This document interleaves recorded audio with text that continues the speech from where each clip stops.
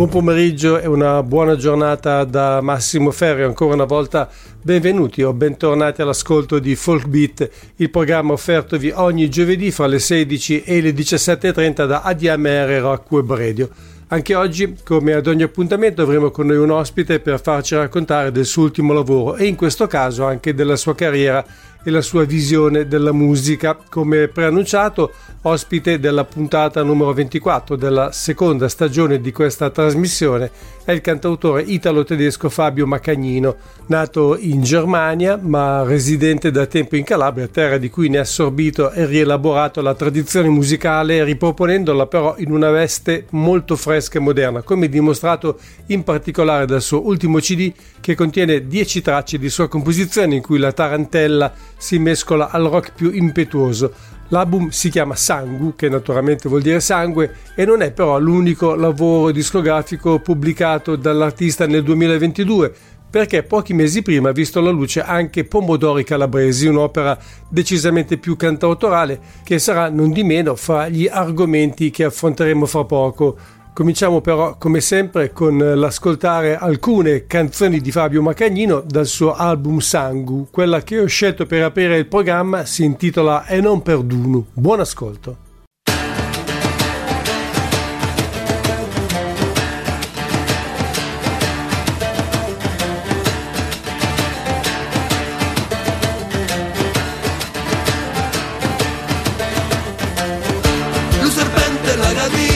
Se incontrano per scasa alle menti, come vogliamo con mare natina, andiamo un po' di pompare parenti, che si vela stamattina, con le penne tutti lucenti, mi pare una regina, mi fa male con i denti, mi fa male con i denti.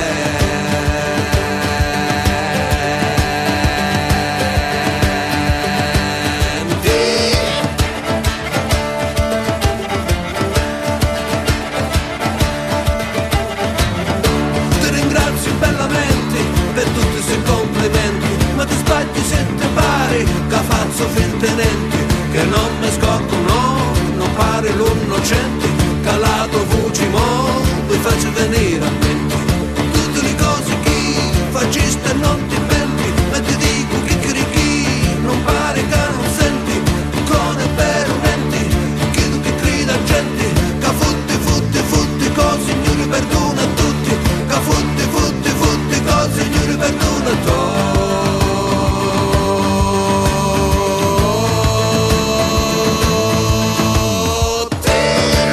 Perdono, no, non ti perdono, no.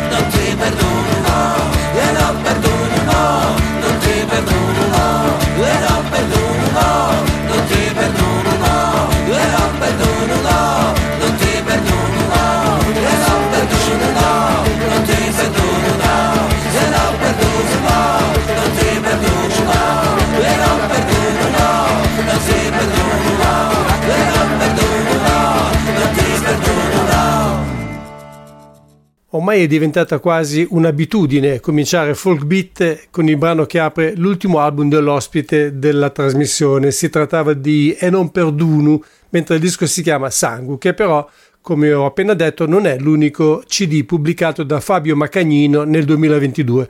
L'altro si chiama Pomodori Calabresi e da questo adesso arriva Se fossi qua. Ehi là, ciao, come stai? Com'è? Bene. Sono degli amici. Che bella questa leggerezza, questa sera in compagnia,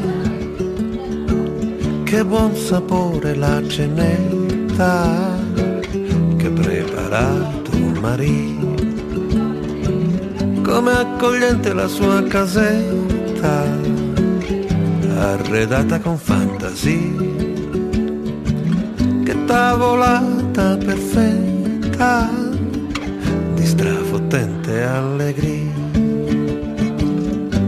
Com'è bella questa leggerezza che si sente nell'aria stasera, che manda via la mia tristezza.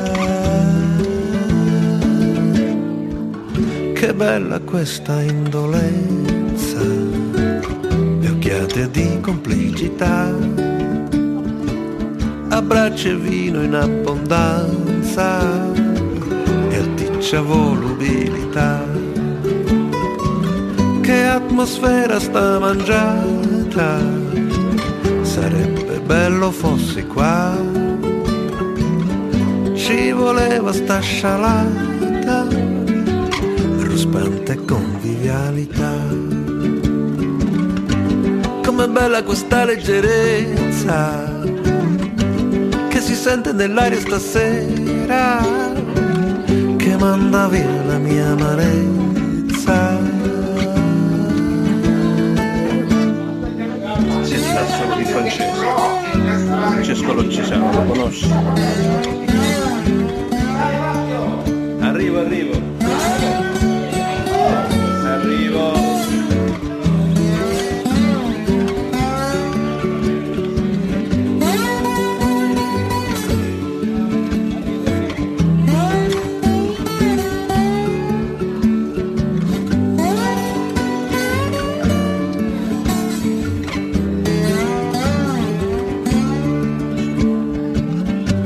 Com'è bella questa leggerezza che si sente nell'aria stasera, che manda via la mia tristezza.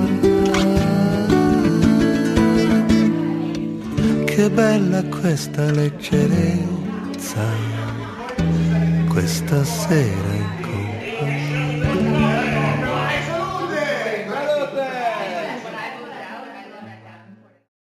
Era Se fossi qua, sempre la voce di Fabio Macagnino, in questo caso però dall'album Pomodori Calabresi, che come avrete notato si tratta di un disco molto diverso nei contenuti in quanto più acustico ed intimo, ma anche ricco di ironia.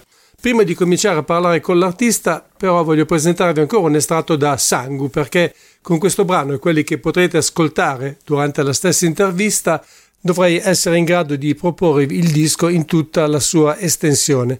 La canzone si intitola Catarine.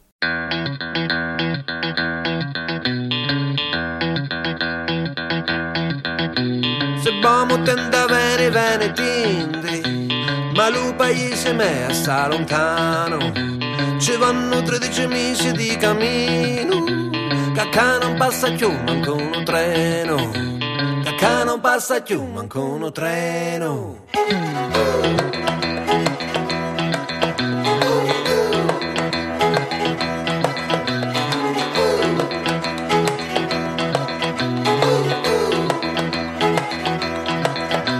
I treni se andavano da Sicilia, passando per Rosarno e poi per Villa, e noi come facciamo un dividimo, Calupa insieme si chiama Samo, Calupa insieme si chiama Samo.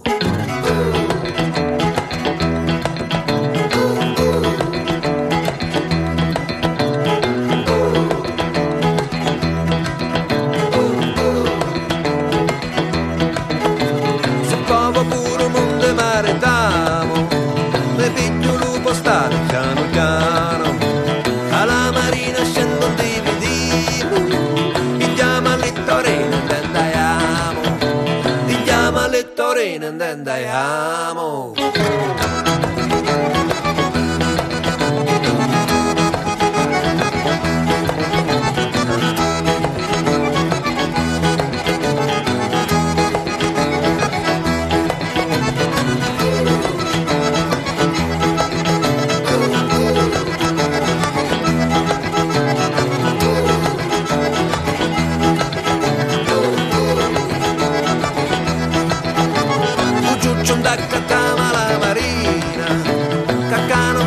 Manca Littorina, la mamma ci mandava una cartolina, tanti saluti la Caterina, tanti saluti la Caterina. Caterina in cinci, Caterina in cincia, Caterina in cinci, Caterina in cincia, Caterina in cinci, Caterina in cincia, Caterina in cinci, Caterina in cincia, Caterina in cinci, Caterina in cincia, Caterina in cinci, Caterina.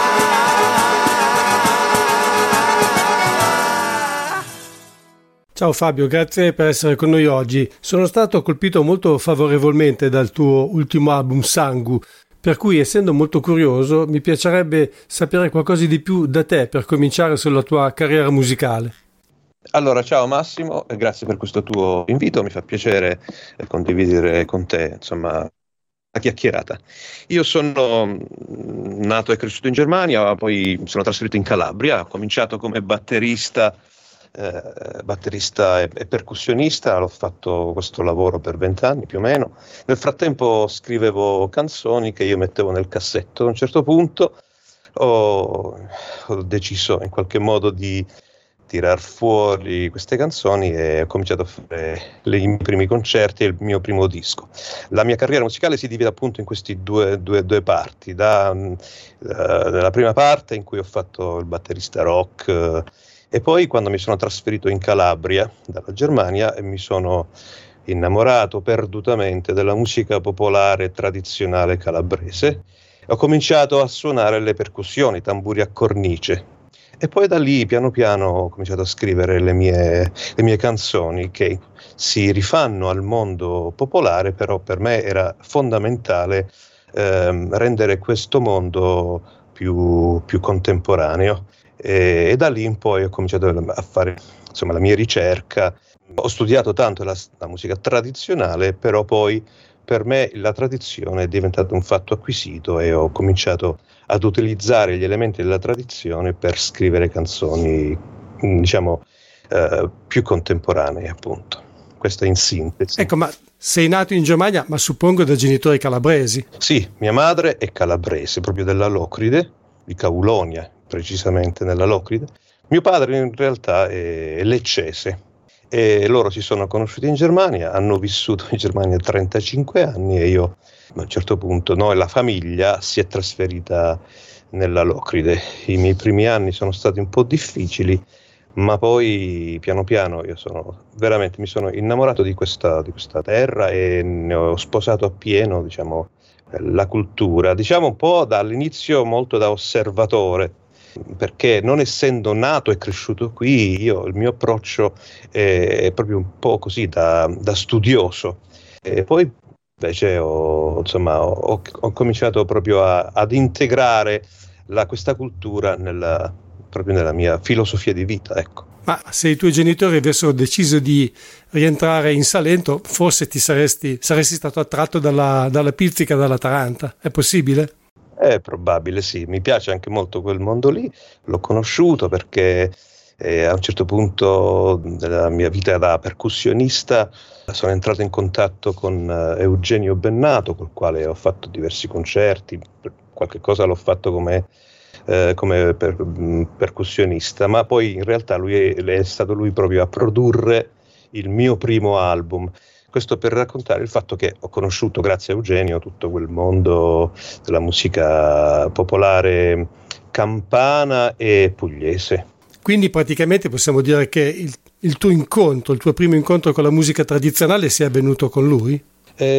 No, io ho cominciato prima perché negli anni 90, a fine anni 90, E qui è proprio scoppiato questa tendenza, è stato proprio veramente un momento di rivalutazione, dopo anni in cui la musica tradizionale, la tarantella, veniva rinnegata dalla cultura, insomma non era tanto accettata, ecco, in qualche modo. E poi i primi festival di musica popolare, e quindi ci siamo tutti ubriacati al vino della riscoperta della tradizione. Devo dire che effettivamente Eugenio è quello che ha acceso la scintilla, è stato lui in effetti poi a fare anche il direttore artistico di questo festival importante nella Locride a Caulonia, il Caulonia Tarantella Festival, e da lì è nato tutto in realtà, con l'incontro con lui, sì.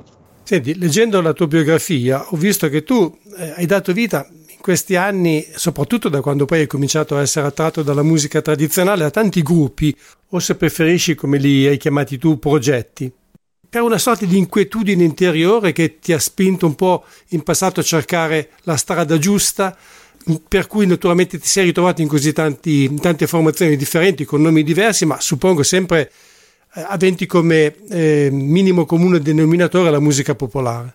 Sì, proprio agli inizi, quando io ho fatto tutti gli anni in cui io facevo il percussionista, ho fondato diversi gruppi che avevano più la finalità di attingere direttamente alla tradizione e di riproporla più fedelmente possibile. Però poi man mano che andavo avanti nel corso del tempo abbandonavo sempre di più l'esigenza di essere così filologicamente legato alla tradizione, e quindi i miei vari progetti nel corso del tempo sono stati caratterizzati proprio da questa evoluzione, fin quando ho proprio completamente abbandonato l'idea di ricercare quel mondo, perché fa parte ormai del mio DNA morfologico, e quindi, come dire, non ho più la finalità di rivitalizzare la musica popolare, ormai da tempo. Quindi questi progetti, è giusta la parola inquietudine, segnano proprio degli step che ho potuto fare nel corso del tempo, e con ogni progetto ho potuto sperimentare delle mie personali evoluzioni. Oh brutto cane lordo, che lupo ti facisti, lo bene che te vozza che ti dici, ti lo scordaste. Fino a stamattina me ne faccio male cavi, mo se ti veni a imparare un altro po' come sbranavi. Mi stavi sempre a mezzo all'anche cucci cucci, all'entrata dallo bosco che stiamo da voce,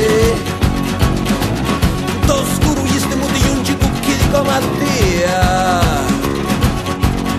pettalo con le agarrette spalle contro me. Meno male che sull'est m'accorgivi dell'abbaiare farse amo che facevi. Da ancora non mi mangiare a mezze denti, non deve una vita che ride falso fintenente,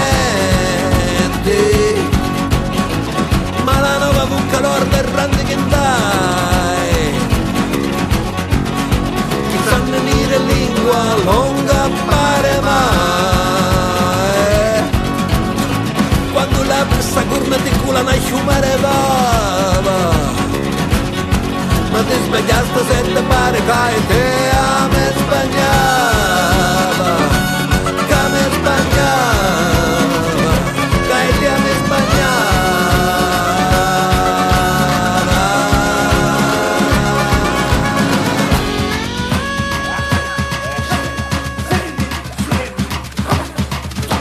Che pure se bene una cofa di lube manari, a me la potiti solo, a me la potiti solo, a me la potete solo.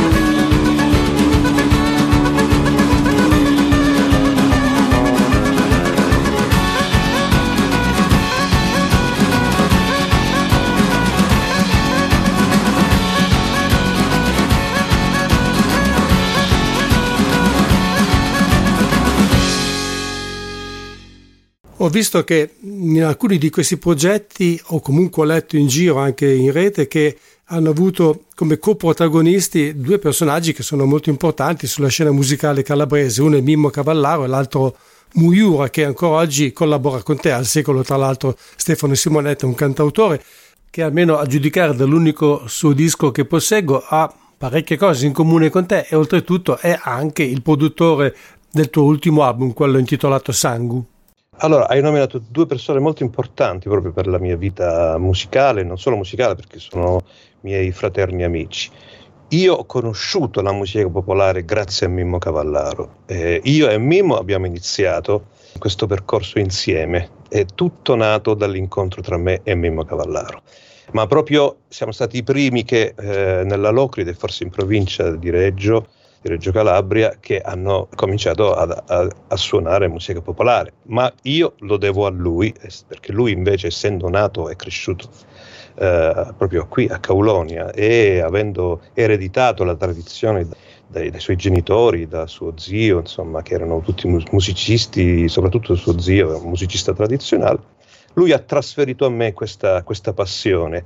In questo progetto insieme a Mimmo io ci ho inserito altri musicisti che proprio non avevano nulla a che vedere con la musica popolare, tra cui Mujura, Stefano, che era il più giovane allora, che si è unito a questo progetto. Nel corso del tempo è diventato uno dei più bravi produttori che io conosca. Tra l'altro lui è sia bassista di Eugenio Bennato, ma è anche il produttore degli ultimi dischi di Eugenio Bennato. Siccome Stefano è mio caro amico, vive a pochi metri da casa mia, abbiamo continuato insieme a lui da anni, ci siamo insieme ad altri amici, non solo lui, c'è Francesco Loccisano. Il gruppo iniziale eravamo proprio questi quattro musicisti: Mimmo Cavallaro, Francesco Loccisano, Mujura ed io, e abbiamo fondato questo gruppo che si chiamava Tarancan. Poi ognuno di questi quattro musicisti ha percorso la sua strada. Francesco Loccisano, per esempio, è uno che ha innovato la chitarra battente, e credo sia, non temo smentita nel dire che è il più bravo chitarrista battente. Sì, sicuramente, anche più, come hai detto tu giustamente, anche più innovativo. È stato mio ospite, fra l'altro, qualche anno, l'anno scorso, 2 anni fa, quindi lo conosco abbastanza bene, ed è comunque conosciuto anche al grosso pubblico perché ha suonato persino con Gianna Nannini. Sì. Lo si è visto spesso al Guitar Meeting di Sarzana, poi a Cremona, e inoltre insegna anche chitarra battente al conservatorio. Esatto, ma lui, Francesco, ha suonato e prodotto quasi tutti i miei dischi insieme a Mujura. Insomma, Francesco, andiamo a cena ogni sera, insieme con questo trio quartetto ci vediamo quasi ogni sera, ecco. Quindi ci siamo molto influenzati a vicenda in questi anni. Ti posso fare alcuni nomi, perché la Calabria è una terra che sotto certi aspetti passa un po' in subordine rispetto alla Campania e oggi come oggi appunto alla Puglia, specificatamente al Salento, ma dalla Calabria sono arrivate delle realtà musicali straordinarie nel campo della musica tradizionale e della musica delle radici. Ti posso fare qualche nome? Mi dici se in qualche maniera ti hanno influenzato, li hai conosciuti o hai imparato qualcosa da loro. Vabbè, i Reniliu, intanto, che per primi hanno utilizzato anche una strumentazione elettrica nella musica calabrese. Poi c'è un grandissimo musicista che ho saputo che è scomparso tempo fa, che è Danilo Montenegro, Cataldo Peri, e infine aggiungerei anche il parto delle Nuvole Pesanti, anche se stavano di stanza a Bologna, o comunque Peppe Voltarelli se preferisci. Cosa mi puoi dire di questi artisti calabresi che sono bravissimi secondo me, che appunto hanno dato una svolta anche in qualche maniera alla tradizione musicale della tua terra? Cosa ti posso dire? Che sono veramente musicisti, come dici tu, straordinari. Renilio in particolare, l'album Caravi mi ha veramente influenzato tantissimo, e sono stati proprio gli anni in cui grazie a Mimmo io mi sono avvicinato a questa musica popolare, e lui mi ha fatto conoscere questo ambiente. Io sono nato e cresciuto in Germania, quindi suonavo Police e altre cose. Io non conoscevo proprio la musica popolare. Mimmo mi ha fatto conoscere questo mondo, tra cui anche i Reniliu, grandiosi. I Reniliu mi hanno influenzato tantissimo. Devo dire che anche sì, il parto e e Peppe hanno insomma contribuito tanto. Anche con Peppe ho avuto diverse occasioni per collaborare.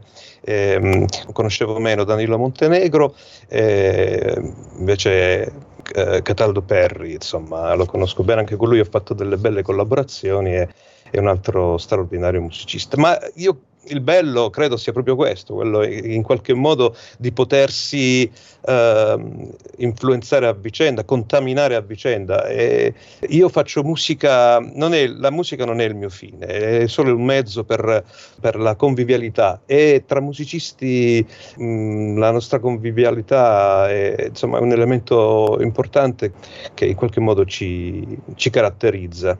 Tu sì che sì, casi che sai, tu sì che sì, casi che sai, tu sì che sì, che sai, che sì, che sì, che sai assai, e pare mai quanto sai.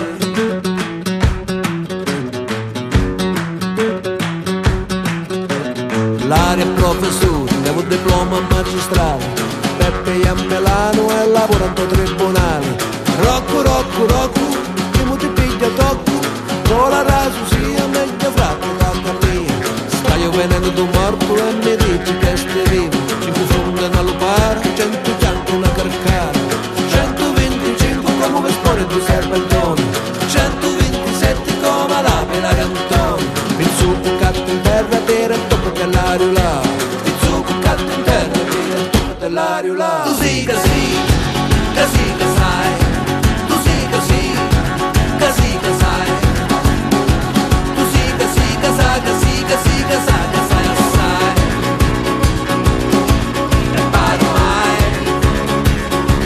mai quanto sai.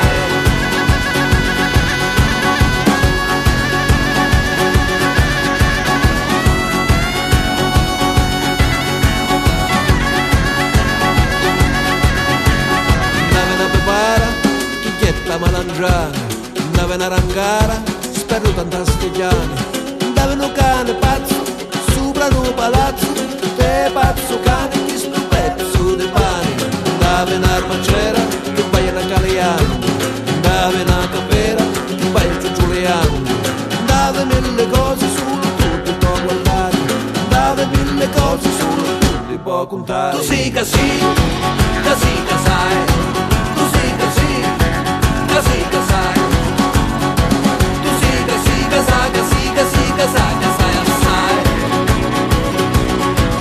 pare mai quanto sai.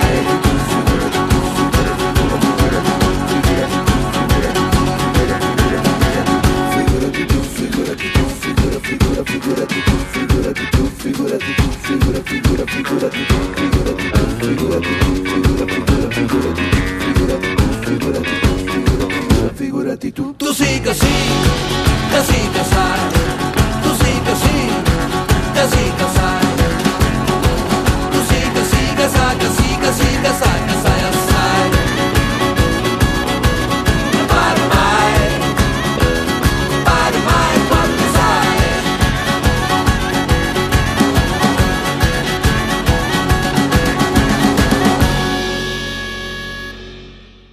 È molto interessante quello che hai detto poco fa, è anche bello perché, sai, in una scena musicale piccola e anche complicata come quella italiana in generale ci sono molte gelosie, no? Ci sono molte rivalità, invece a quanto sembra da voi c'è molta collaborazione, c'è molta partecipazione, molto interscambio di idee. Io vorrei però adesso cominciare a parlare di Sangu, che è il tuo ultimo disco. Ti premetto che non ho ascoltato, se non proprio in una maniera estremamente rapida oggi, i lavori precedenti, però ho ascoltato anche Pomodori Calabresi, che è uscito praticamente quasi allo stesso tempo di quest'ultimo disco. Sono due lavori molto diversi fra loro.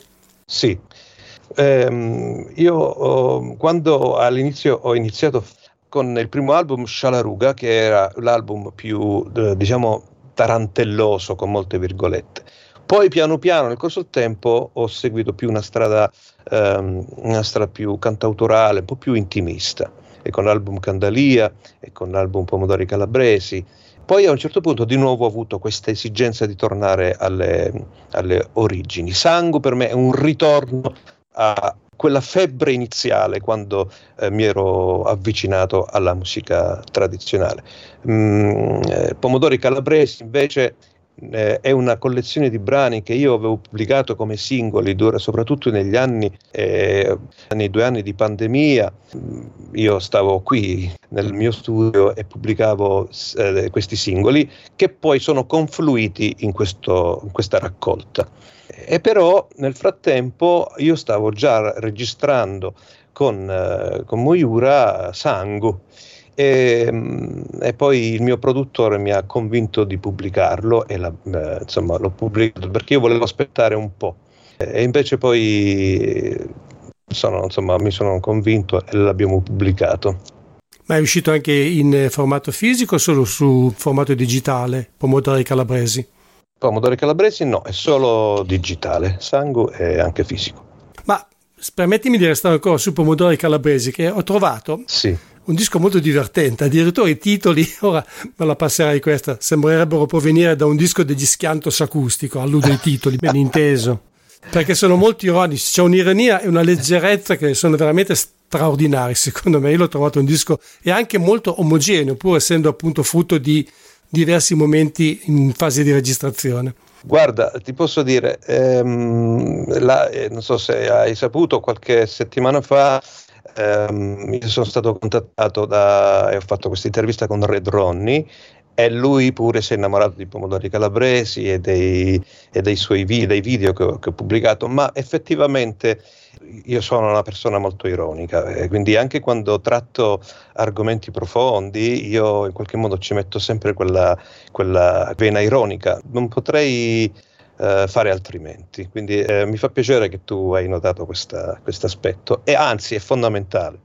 Sì, certo, ciò però non toglie che apparentemente almeno Pomodori Calabresi sia un disco più scanzonato, mentre Sangu, come il titolo lascia intendere, sia un disco più sanguigno, più veemente, più impetuoso, più serio anche naturalmente, se vogliamo. Guarda, è rabbioso, è una parola... Ecco, rabbioso, bravo. Sì.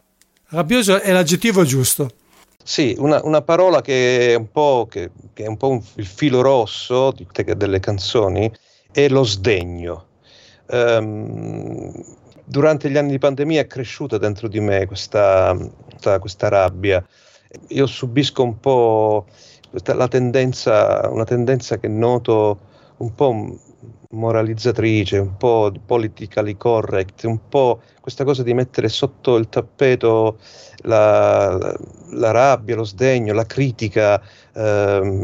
Sento crescere una tendenza moralizzatrice che non ci sta facendo bene, perché poi la rabbia in realtà è lì, e poi al telegiornale vediamo queste notizie dei ragazzi che si incontrano per menarsi, per buttare le pietre, al cavalcavia. La rabbia è lì. E allora io penso che va tirata fuori. Dobbiamo ascoltare la nostra parte istintiva. È un mondo che si sta sempre più, che è sempre più digitalizzato, è sempre più, è come se vivessimo sotto vuoto. È una società sempre più atomizzata. Per me sento questa esigenza di un ritorno alla natura, all'istinto, a questa rabbia arcaica un po' repressa. E la musica popolare, per come la intendo io, che è una musica sociale, è una musica per chi vuole socializzare sul serio, mi ha dato questa opportunità di tirar fuori questa rabbia, ma guarda che nella rabbia io mi infilo sempre un po' di ironia. Le parole sono comunque sempre sarcastiche, forse, ecco, più sarcasmo che ironia questa volta, sì.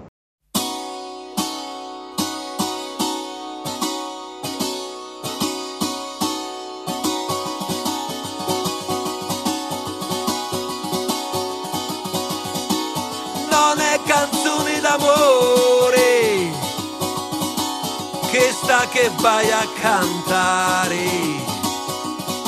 e non lamenti dolore, campaci non posso campare.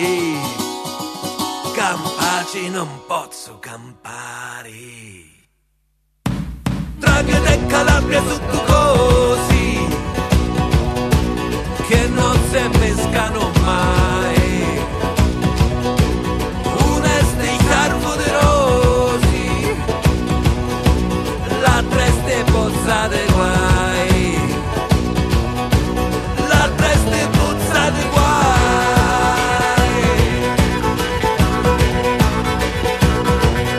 Come l'acqua si infisca con l'occhio e ognuno non liga con loro. Chi destino malumbrocchio, l'altra carezza in asolo, l'altra carezza in asolo.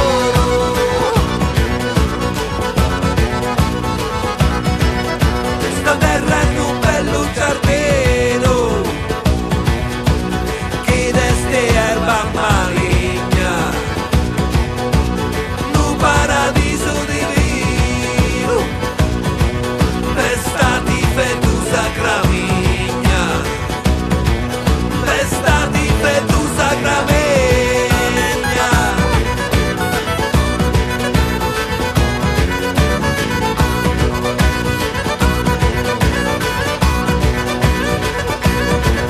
A Calabria cantare di paci, sta santa ste acqua di scifo. A prima assai mi piaci, l'altra me faccia assai schifo, l'altra me faccia assai schifo.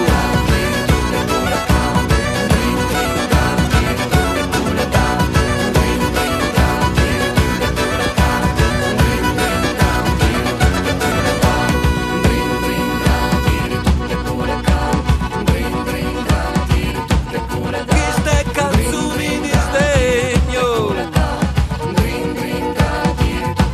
contra condrinte in pugno, c'è chi da murissimo, fino a quando non te liberiamo, fino a quando non te liberiamo. Ah, sai, secondo alcuni studiosi, la musica popolare non è soltanto, come dici tu, un modo per tirare fuori la rabbia, ma addirittura è sempre stato, addirittura fin dal Medioevo, se vogliamo, Sì. un mezzo per esternare l'insoddisfazione, il dissenso, la rabbia, anche la protesta, se vogliamo. Sì, Per esempio ci sono diverse ballate tradizionali in cui la giovane donna si lamenta per doversi sposare con un uomo più vecchio di lei soltanto perché è più ricco, Sì. e in questo modo fa conoscere la sua situazione. Vero. Quindi è insito già secondo me nel termine musica popolare, forse anche per questo che poi con il folk revival le due cose hanno cominciato a sovrapporsi sempre di più. Sì, sono d'accordissimo con quello che dici. Per me la musica popolare, ma voglio dire, è il folk, no? Il folk Sì. americano, insomma, nasce da lì, nasce come musica di protesta, quindi sono d'accordo. Senti, è questo il disco più folk della tua carriera secondo te? Sì, Ci sono tra sì. l'altro tantissimi strumenti etnici, ho visto. Sì, sì, è il più folk, insieme al primissimo, il primo che si intitola Scialaruga, dove insomma ho fatto convivere appunto la chitarra elettrica con la chitarra battente di Francesco, e la pipita già c'era anche nel primo album, però questo ha proprio le strutture ritmiche scandite dal terzinato della lira calabrese, insomma, quindi questo è l'album sicuramente più folk, più vicino alla tradizione per come la intendo io. Ecco, a proposito di tradizione, è già praticamente già espresso questo concetto, l'hai anche ribadito in più occasioni, che non ti interessa una semplice rilettura e riesecuzione degli standard della tradizione, ma ti interessa andare avanti, perché anche questo è un fenomeno caratteristico poi della musica tradizionale, di essere in continua evoluzione, quindi anche oggi deve esserlo, e in effetti questo potrebbe essere considerato un disco di folk rock, ma molto moderno, quasi, come dicevi tu, con una rabbia, un furore che potrebbero essere definiti quasi punk in certi momenti. Sì, hai usato la parola giusta, il punk è nell'atteggiamento. Esatto. Io l'ho inteso proprio così, l'abbiamo affrontato questo album insieme a Stefano, doveva essere punk, cambia soltanto lo strumento che viene utilizzato, lo strumento musicale. Sì, non è una rilettura, non è una rielaborazione. Uso quegli strumenti, quei colori in un altro modo. Devo dire che io ho da sempre avuto un'attenzione particolare nei confronti della musica irlandese, non tutta ovviamente, però gli irlandesi secondo me sono sempre stati molto bravi ad attingere a quel mondo e fare però musica contemporanea. Che ne so, le pennate di The Edge sicuramente richiamano i fraseggi della pipe, adesso non ricordo esattamente lo strumento. William Pipe. Esatto, quindi quei fraseggi sono stati utilizzati, trasformati in modo alchemico in qualche modo, però da lì hanno attinto molti musicisti tradizionali. Io sono un grande fan di Van Morrison, che suonava la batteria insieme ai Chieftains quando ogni tanto in Irlanda si suonava la batteria con i Chieftains. Ecco, quello è stato un mio riferimento. Van Morrison, che ha eseguito la sua musica popolare, il suo blues, ma fortemente influenzato dalla musica popolare irlandese. Ci sono alcuni dischi in particolare, a parte quello che ha registrato con i Chieftains, dove effettivamente l'influenza della musica celtica è molto presente, così come lo è nella musica degli U2. Tu sai che tra l'altro Bono e Dieggia comunque non era difficile fino a qualche anno fa trovarli in un pub a cantare le canzoni folk insieme ai musicisti che si trovavano lì. Fantastico. I pub sono il cuore della musica irlandese, perché lì si svolgono le sessions e anche musicisti molto famosi appunto si ritrovano per cominciare a suonare i brani classici della tradizione. Bello. Tornando al disco, senti, ma avere però Francesco Locisano in questo album e fargli suonare la chitarra classica, l'ho trovato una cosa estemporanea. Ma perché è straordinario, perché lui suona la chitarra classica in modo straordinario, lui suona il flamenco, è veramente... Francesco è bravissimo con la chitarra classica, però ha suonato anche qualche brano con la chitarra battente. Certo. Una cosa che mi è piaciuta tantissimo è sentire le zampogne che, insomma, fanno degli assoli come se fossero quasi dei sassofoni. Sì, perché chi l'ha suonato, Gabriele Albanese, che suona con Mimmo Cavallaro, è un bravissimo sassofonista, quindi effettivamente... L'altra sera vigiliti con un vecchio suonatore, forse sapi dove siete, mi gettano un po' fettone. Ed è ci disse mastro bello, non me nati per favore, ma senza manco una parola mi getta un altro soccozzone. Mastro me lo diciti quale follo malucore, tu rispondi a finisci che mo schiatta e che mo muore. Che ne che tu vedi torna a tende, che tu mi dissi da sta la tarantella e partende. Tu me lo dissi mo non sono il samarello tamborello, non lo vidi che non tenne, non mi fido per ma ballo. L'ampo te stocca, la tradizione non si tocca, brutto fecchio in droggia, che sei una tarantella loca, chi sei una tarantella loca, chi sei una tarantella loca, chi sei una tarantella loca, loca, loca, loca, loca, loca, loca, loca.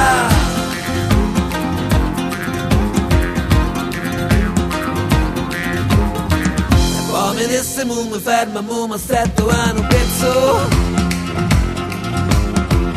Pemmo guardo, Pemmo sempre prima sono me pezzo.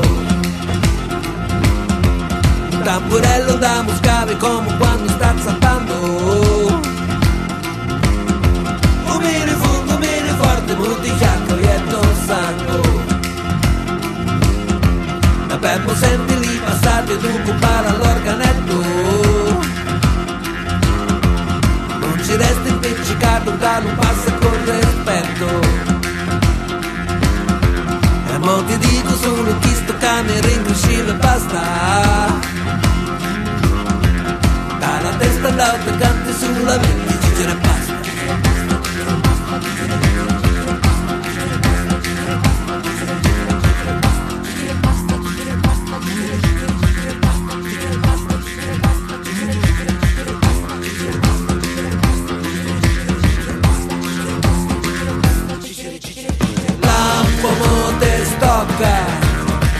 La tradizione non si tocca, brutto vecchio in droggia, chi se ne tarantella locca, chi se ne tarantella locca, chi se ne tarantella locca, chi se ne tarantella locca, locca, locca, locca, locca, locca, locca, locca. Locca, locca, locca, locca, locca, locca. Parlavamo sempre di tradizione in movimento. È una canzone in questo senso che proprio riesce in qualche maniera a far comprendere l'argomento. Io l'ho un po' intuito, a dire la verità, perché il mio calabrese non è molto efficace. È Tarantella Locca, no? Che è un dialogo tra un musicista tradizionale e un giovane che cerca di imparare a suonare uno strumento, ma subito comunque c'è una specie di discussione fra i due, perché hanno ovviamente delle visioni, delle prospettive, dei modi di intendere la musica popolare piuttosto diversi.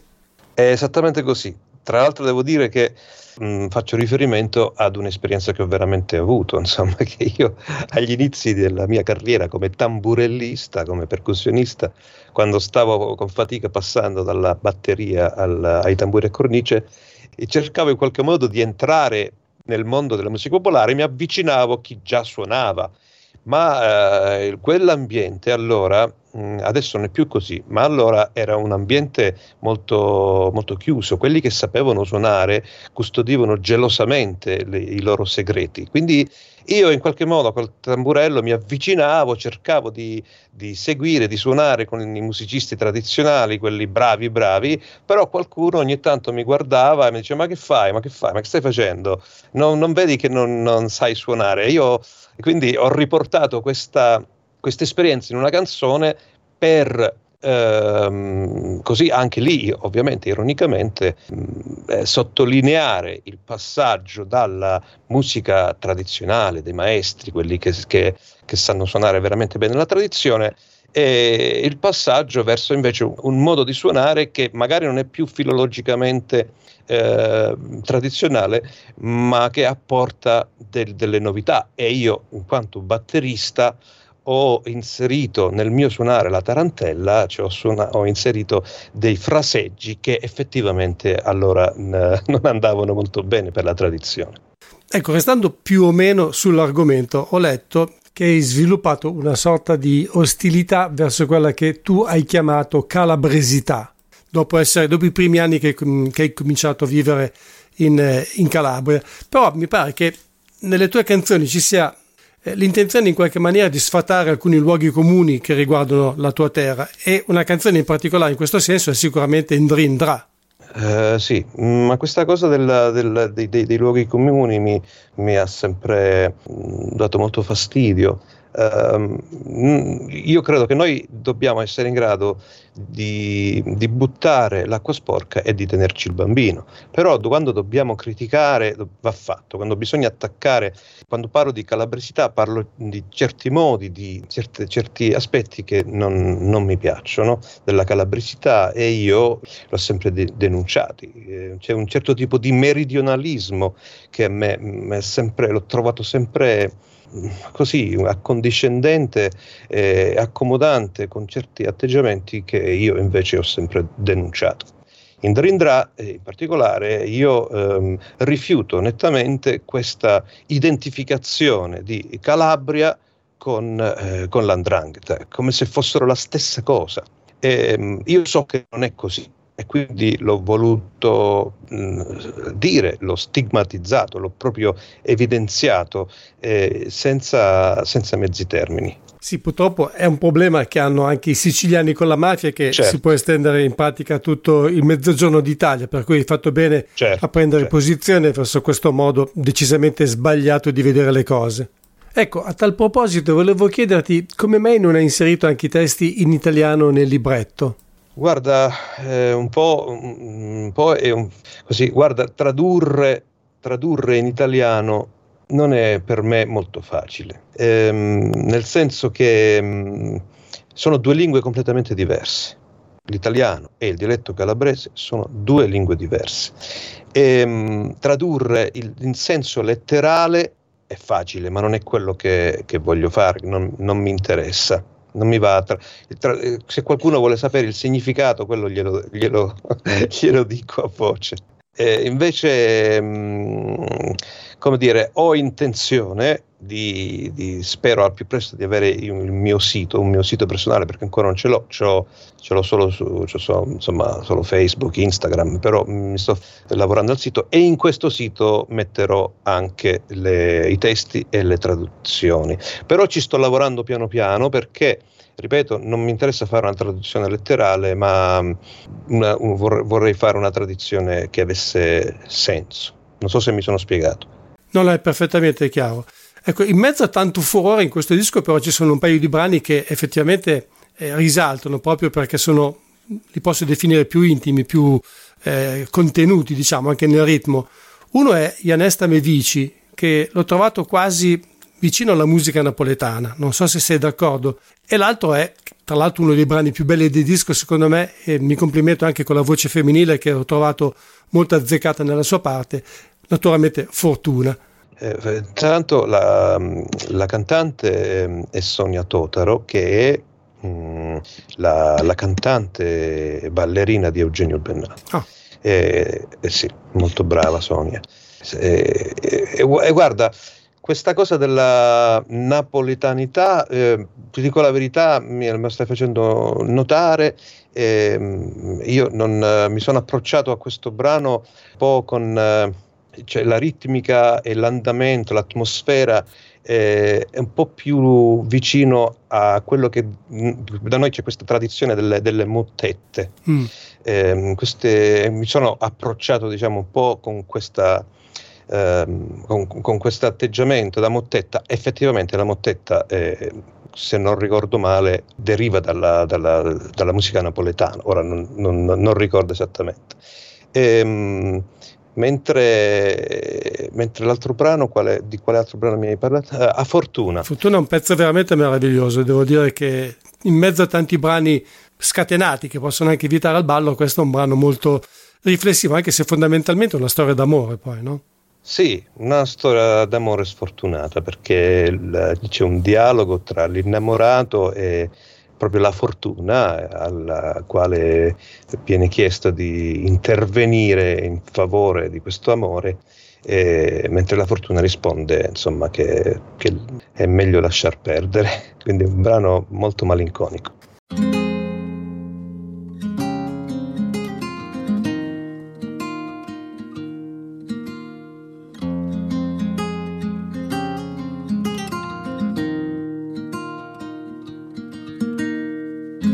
Stava passando pena rive mari,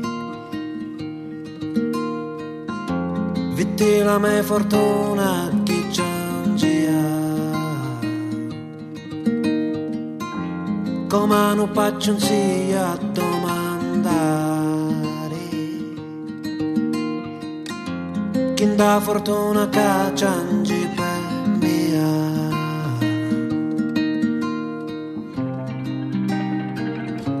E ci han giocati viva mali strati, voleva molto aiuto e non podia, voleva molto aiuto e non podia.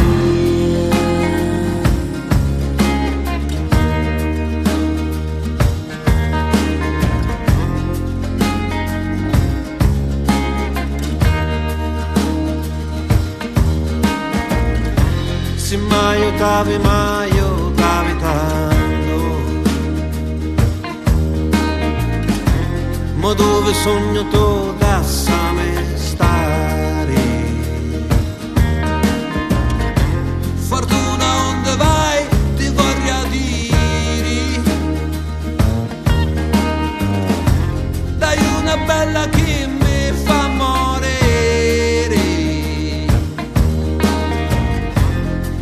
Fortuna come andai a fare, ed io ti dico molla da siri, fortuna di queste cose non parlare,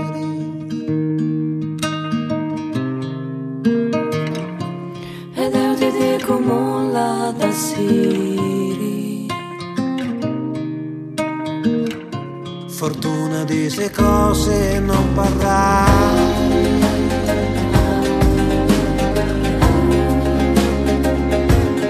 Non parlare.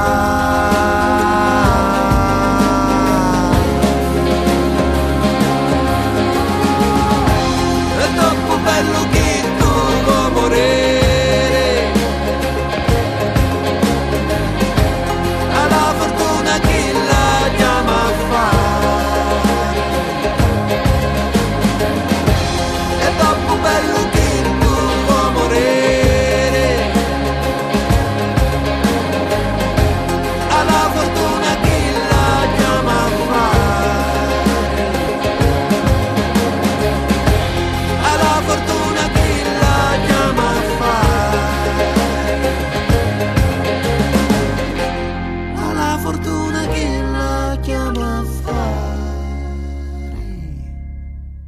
Ecco, tornando ancora un attimo a pomodori calabresi, ci sono un paio di canzoni invece, e sempre anche per restare in tema di Napoli, che hanno un andamento lievemente sudamericano, che a me hanno fatto venire in mente, non so se lo conosci, sicuramente è un'analogia del tutto casuale, però mi è venuto in mente Joe Barbieri.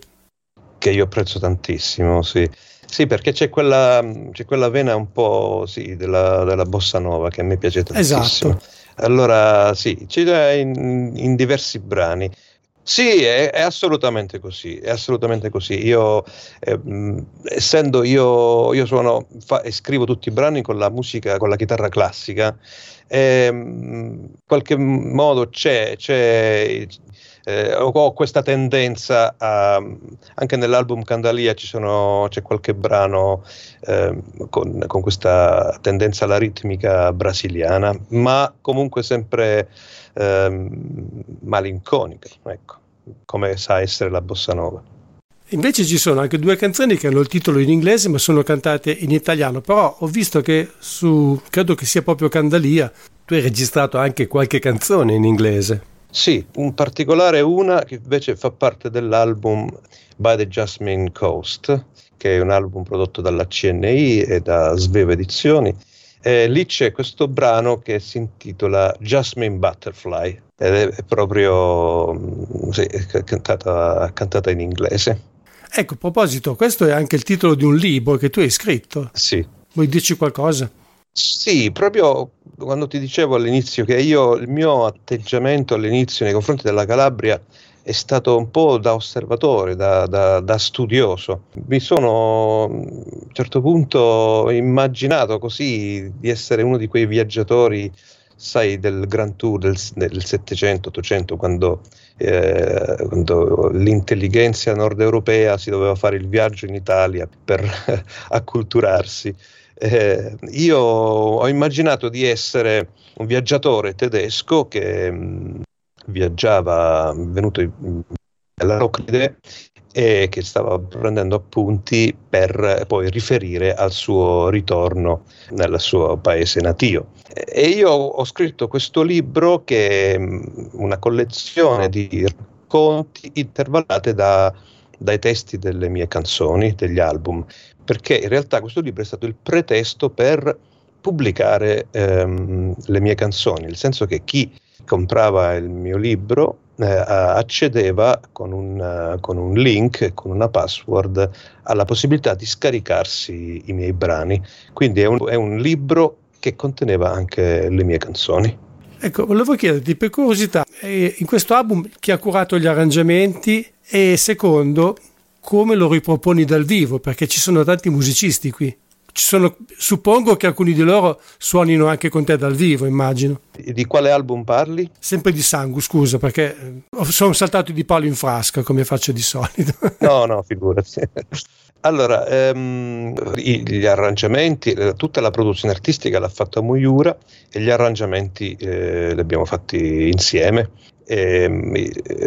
Effettivamente io ho messo su una band con la quale eseguo questi brani e siamo 8 persone, quindi ho fatto il possibile per essere più fedele al disco, perché a me interessa questo.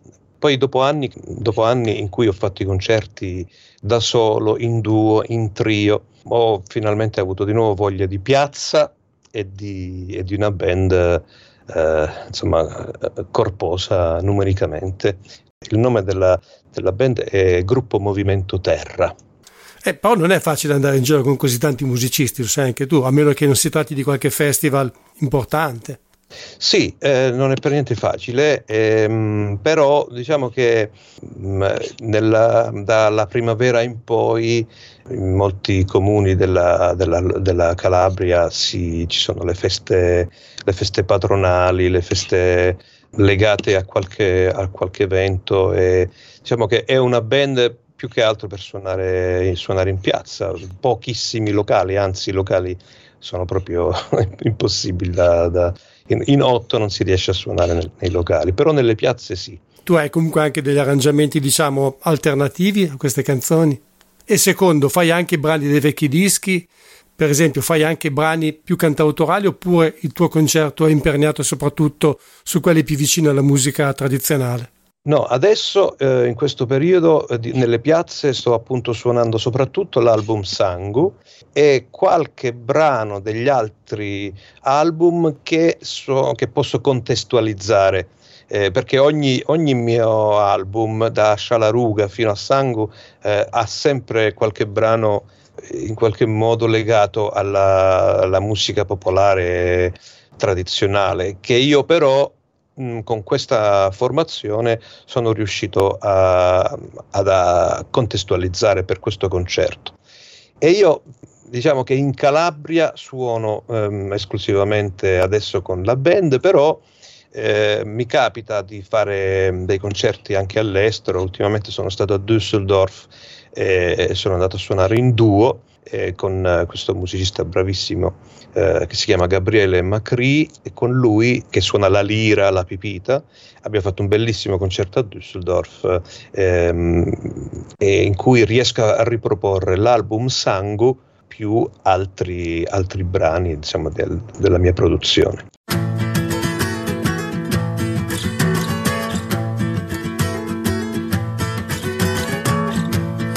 Sta canzone dalla riversa, vogliamo ti la canto su tasta gerza, assettati con mia si ma senti, ma li parola un bonno di rinenti, ma sti parola un bonno di rinenti.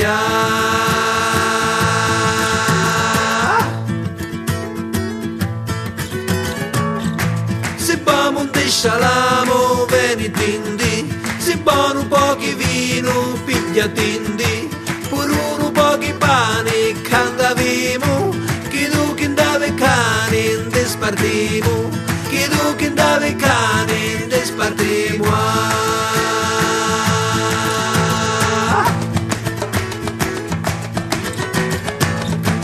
E mo su tasto fresco da cantiamo, una coscia di gatina di mangiamo, e con la panzatina si canta buono. Senti sta canzonetta che ti sono, senti sta canzonetta che ti sono.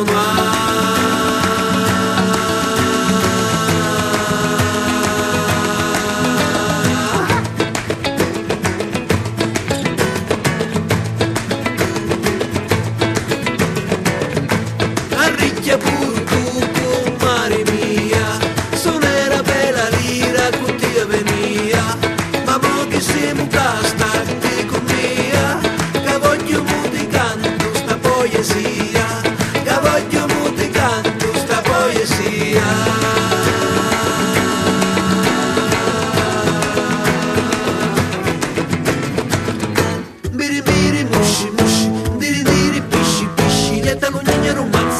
Iete lo gnignero porco, iete lo gnignero non si incazza, iete lo gnignero l'anni lo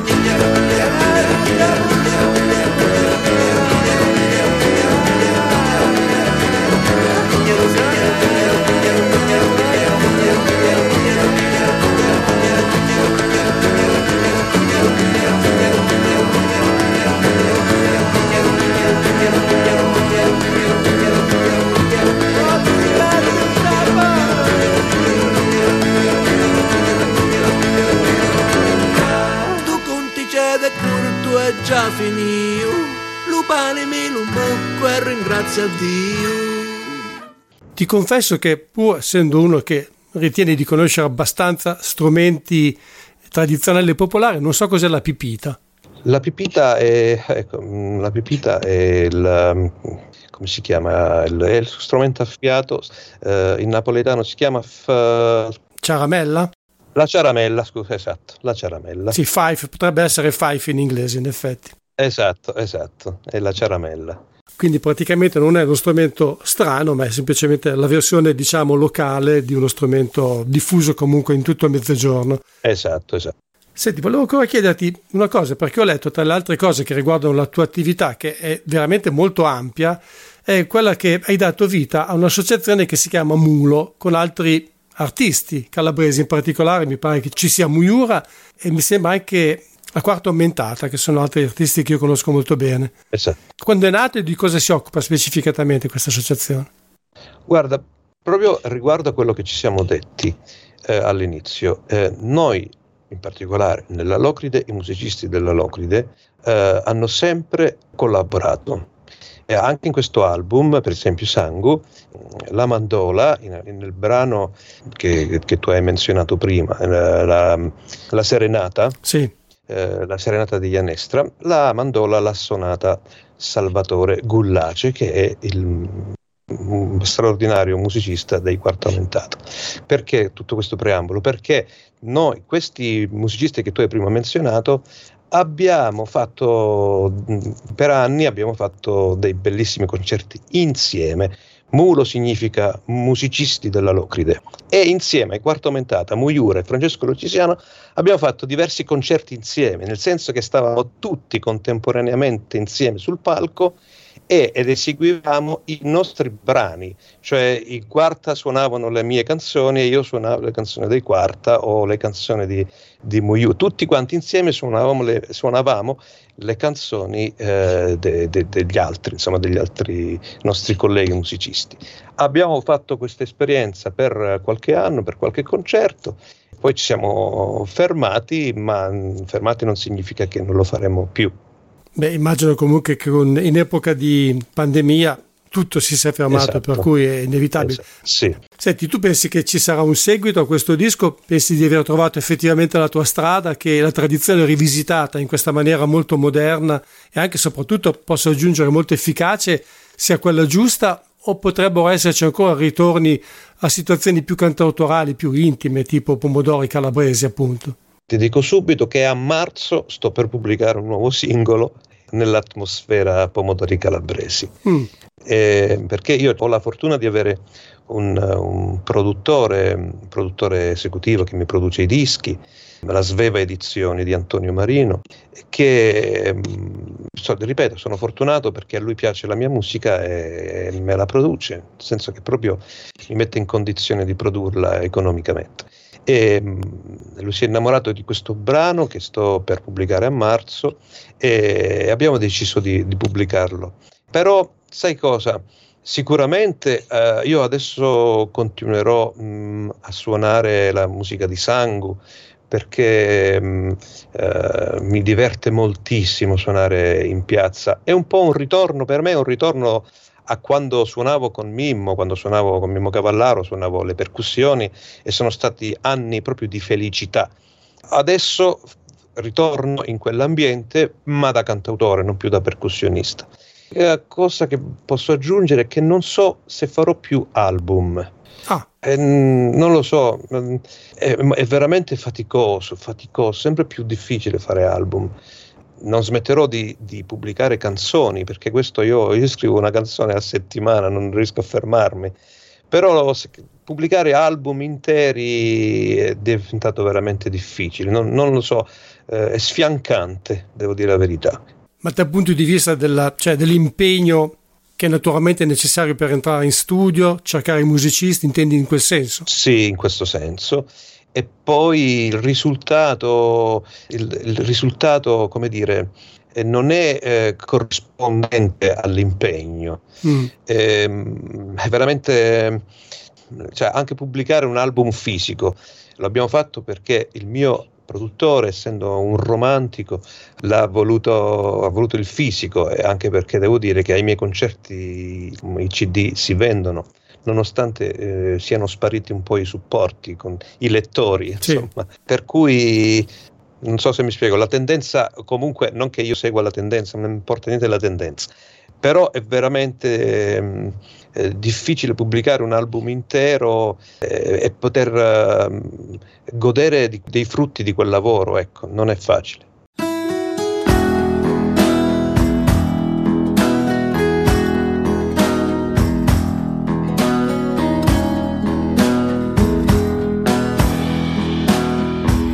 Questa canzone è sincera e ti saluto e buonasera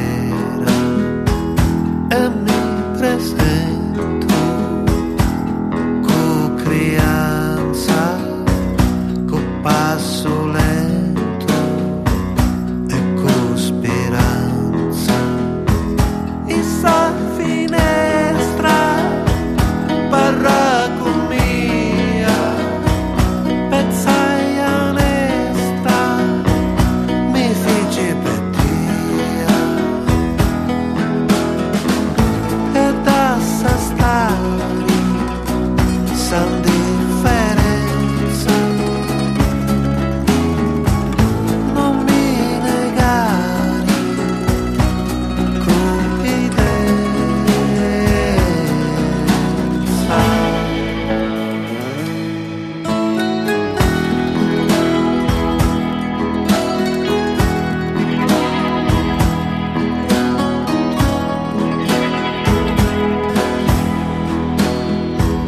Passo li siri da questa strada, vorrei sentire una tua ambasciata, cammino bene, fammi sapere e lì me bene, falli finire, non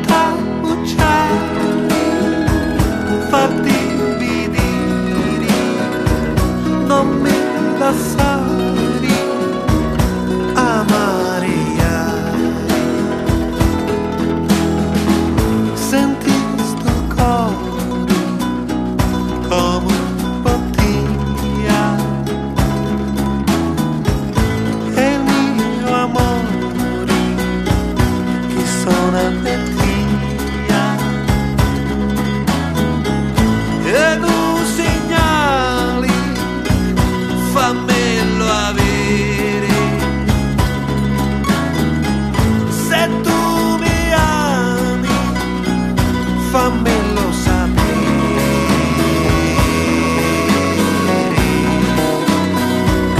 fammelo sapere,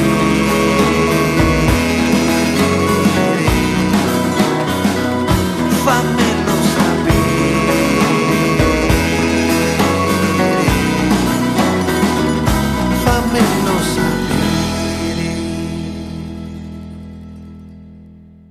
Forse come diceva la settimana scorsa un cantautore che ho intervistato, sardo in quel caso, oggi come oggi conviene quasi fare un disco e pubblicarlo solo in digitale, perlomeno si risparmiano le spese di stampa, anche se comunque restano le spese che non sono tanto lievi riguardanti la registrazione. Ora io non so quanto costino le sale di incisione da voi, ma certo non sono comunque mai economiche. Ma mi pare anche che tu però abbia la fortuna, se non altro, che appunto hai questo gruppo di musicisti con cui sei molto affiatato, perché non è neanche difficile, secondo me, creare degli arrangiamenti, delle partiture e farle suonare. Sì, è vero, io sono fortunato ed è uno dei motivi per cui io sono rimasto in Calabria, perché non credo che riuscirò a trovare facilmente musicisti come Massimo Cusato o come Francesco Loccisano, insomma sono musicisti straordinari, io mi ritengo fortunato di poter collaborare con loro. Bene, allora mi dicevi che non hai sito internet, quindi non te lo chiedo, però si può trovarti su Facebook e su Instagram, giusto? Sì, esatto. E su YouTube. Infatti volevo chiederti di YouTube perché ho visto che hai pubblicato appunto diversi video, è un media che ti piace molto però quello. Quando mi viene una bella idea allora mi va di svilupparla. Qualche video l'ho pubblicato con piacere. Ti dico la verità, preferisco concentrarmi sulle canzoni, insomma. Però sì, YouTube ha anche la sua efficacia, però se non ho un'idea mi astengo da pubblicare un video. Guarda, l'ultimissima cosa che ti chiedo è che avrei dovuto farlo prima, in effetti, dalla batteria alle percussioni sei arrivato alla chitarra, ma non solo quella acustica, anche quella elettrica. Come è nato questo processo e soprattutto quanto e come hai studiato e se c'è qualche chitarrista per cui hai preso un po' di ispirazione? Allora no, io ho cominciato a suonare la chitarra grazie a mio fratello maggiore che vive a Strasburgo, che è chitarrista elettrico molto bravo, e lui mi ha insegnato le prime cose. Però poi lo studio sistematico, proprio insomma uno studio più serio e approfondito, è stato della batteria e delle percussioni. La chitarra è solo uno strumento che mi permette di scrivere le mie canzoni. Io non sono un bravo chitarrista, quindi no. La chitarra la utilizzo solo come supporto, perché sai come mi definisco io, termine che non si usa più. Io sono un melodista non trascrittore. Bello. Fino agli anni 50-60 so che era proprio una figura riconosciuta dalla SIAE. Io sono così, quello che mi piace di questa attività è trovare le melodie. Io amo la melodia, quindi le melodie mi arrivano, quindi non ho nessun merito perché arrivano, non so così, arrivano, svolazzano in aria e io le acchiappo.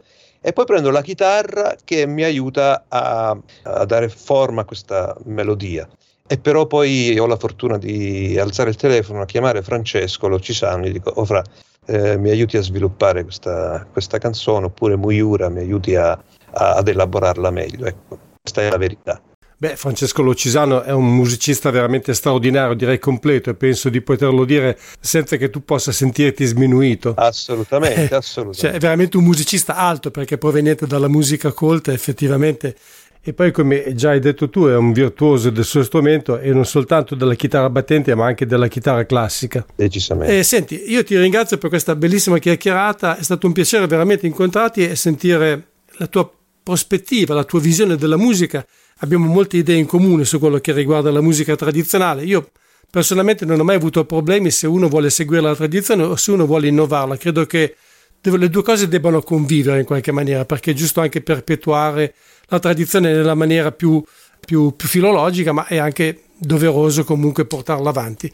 Sono d'accordissimo con quello che stai dicendo. Io amo la musica tradizionale, la amo, la studio, vado ai concerti oppure vado nelle situazioni in cui i musicisti tradizionali si riuniscono, perché io amo quella musica. Però, come dici tu, è giusto appunto rispettarne l'autonomia. Perché sai, noi italiani poi non siamo molto diversi dagli scozzesi, ma tendiamo sempre a schierarci da una parte o dall'altra. Io penso che invece sia giusto dare spazio a entrambe le voci. Sono d'accordissimo. Fabio, è stata veramente una bellissima chiacchierata, ti ringrazio davvero per questo. Ti saluto e spero di ritrovarti con un altro album. Sono certo che comunque non smetterai di fare dischi. Grazie a te Massimo, veramente è stato molto, molto piacevole, grazie. Grazie ancora a te e buona giornata. Ciao.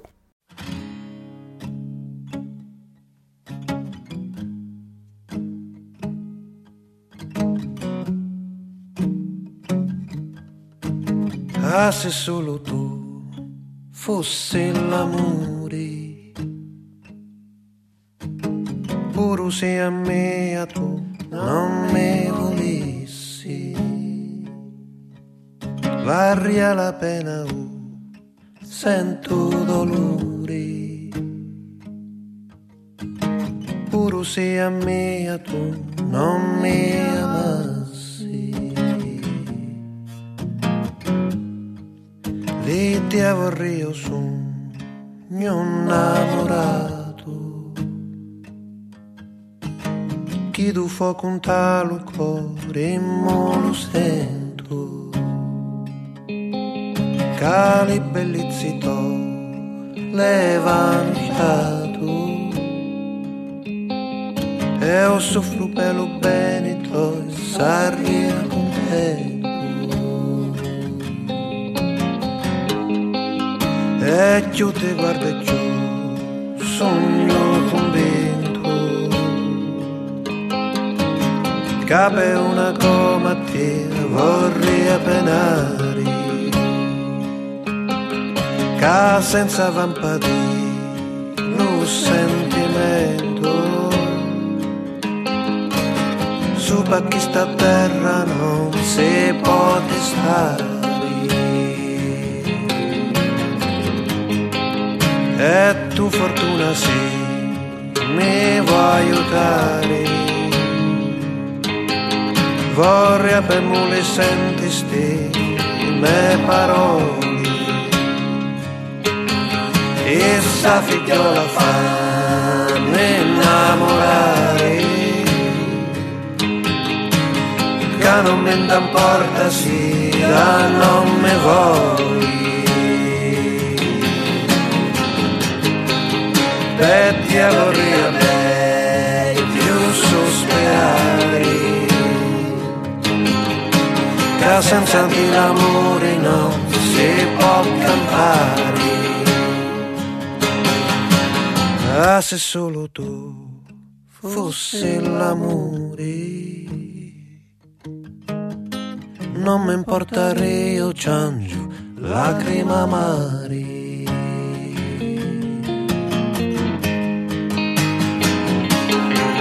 Nu iuscio, capello, nu chiummo un gialucone, nu cardo, nu petalo, n'atturo di noiure, na botta, na ferita, lo sangue all'ingia e fuori, me lascia, me percia, m'ammazza e me risana, a breve dell'amore. Si fussi amuri è la traccia che chiude Sangu, l'album di Fabio Macagnino, che abbiamo avuto così la possibilità di ascoltare per intero. Però, poiché ho ancora qualche minuto disponibile, vi propongo ancora un brano dall'altro disco di cui abbiamo parlato, sebbene in misura minore, e cioè Pomodori Calabresi. Il titolo lo lascio dire a Fabio perché è espresso dalle prime 3 parole della canzone. Sorpreso dalla felicità, quando non me l'aspettavo più, quando ho smesso di cercare, d'improvviso arrivi tu. In fondo stavo abbastanza bene, qualche debituccio qua e là, avevo trovato l'equilibrio con la mia fottuta libertà. La polvere sopra il mio taccuino, pensieri e poesie non ne scrivevo più, piedi ben saldi per terra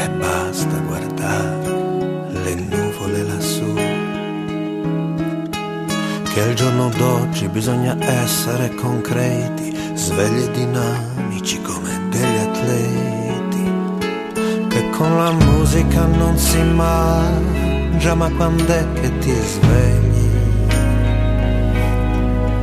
che non sei più un ragazzino che insegue i suoi sogni, ma d'improvviso arrivi tu, senza chiedere permesso, senza frugare nella mia pancia che quello che importa è adesso. Ti presenti alla mia porta, mi fai capire che ti piaccio, senza averlo meritato, e io mi chiedo adesso cosa faccio. M'ero giurato adesso basta, nessuno entra più nella mia vita, fino a quando non avrò più bisogno di nessuno, e sarò forte abbastanza da saper stare solo, fino a quando non sarò ancora un po' più sicuro, indipendente dagli umori e dagli eventi del mondo. Quando sarò più abile a contrattare tra desideri che non posso cambiare, ma adesso canto questa canzone, ho riaperto il mio taccuino, ho trovato questa melodia che ho scritto per il mio gattino. Con Sorpreso dalla felicità termina la puntata di Folk Beat di oggi, dedicata interamente a Fabio Macagnino. La prossima settimana invece sarà con noi Antonio Gramentieri, musicista, produttore, compositore per cinema, tv e pubblicità, già leader e fondatore di uno dei gruppi più originali e affascinanti della scena musicale italiana, i Sacri Cuori, e oggi meglio conosciuto come Don Antonio. Questo è Folk Beat, il programma di ADMR Rock Web Radio, condotto in studio da Massimo Ferro il giovedì fra le 16 e le 17:30. È tutto, grazie per essere stati con me e buon proseguimento di giornata e soprattutto una buona serata a voi.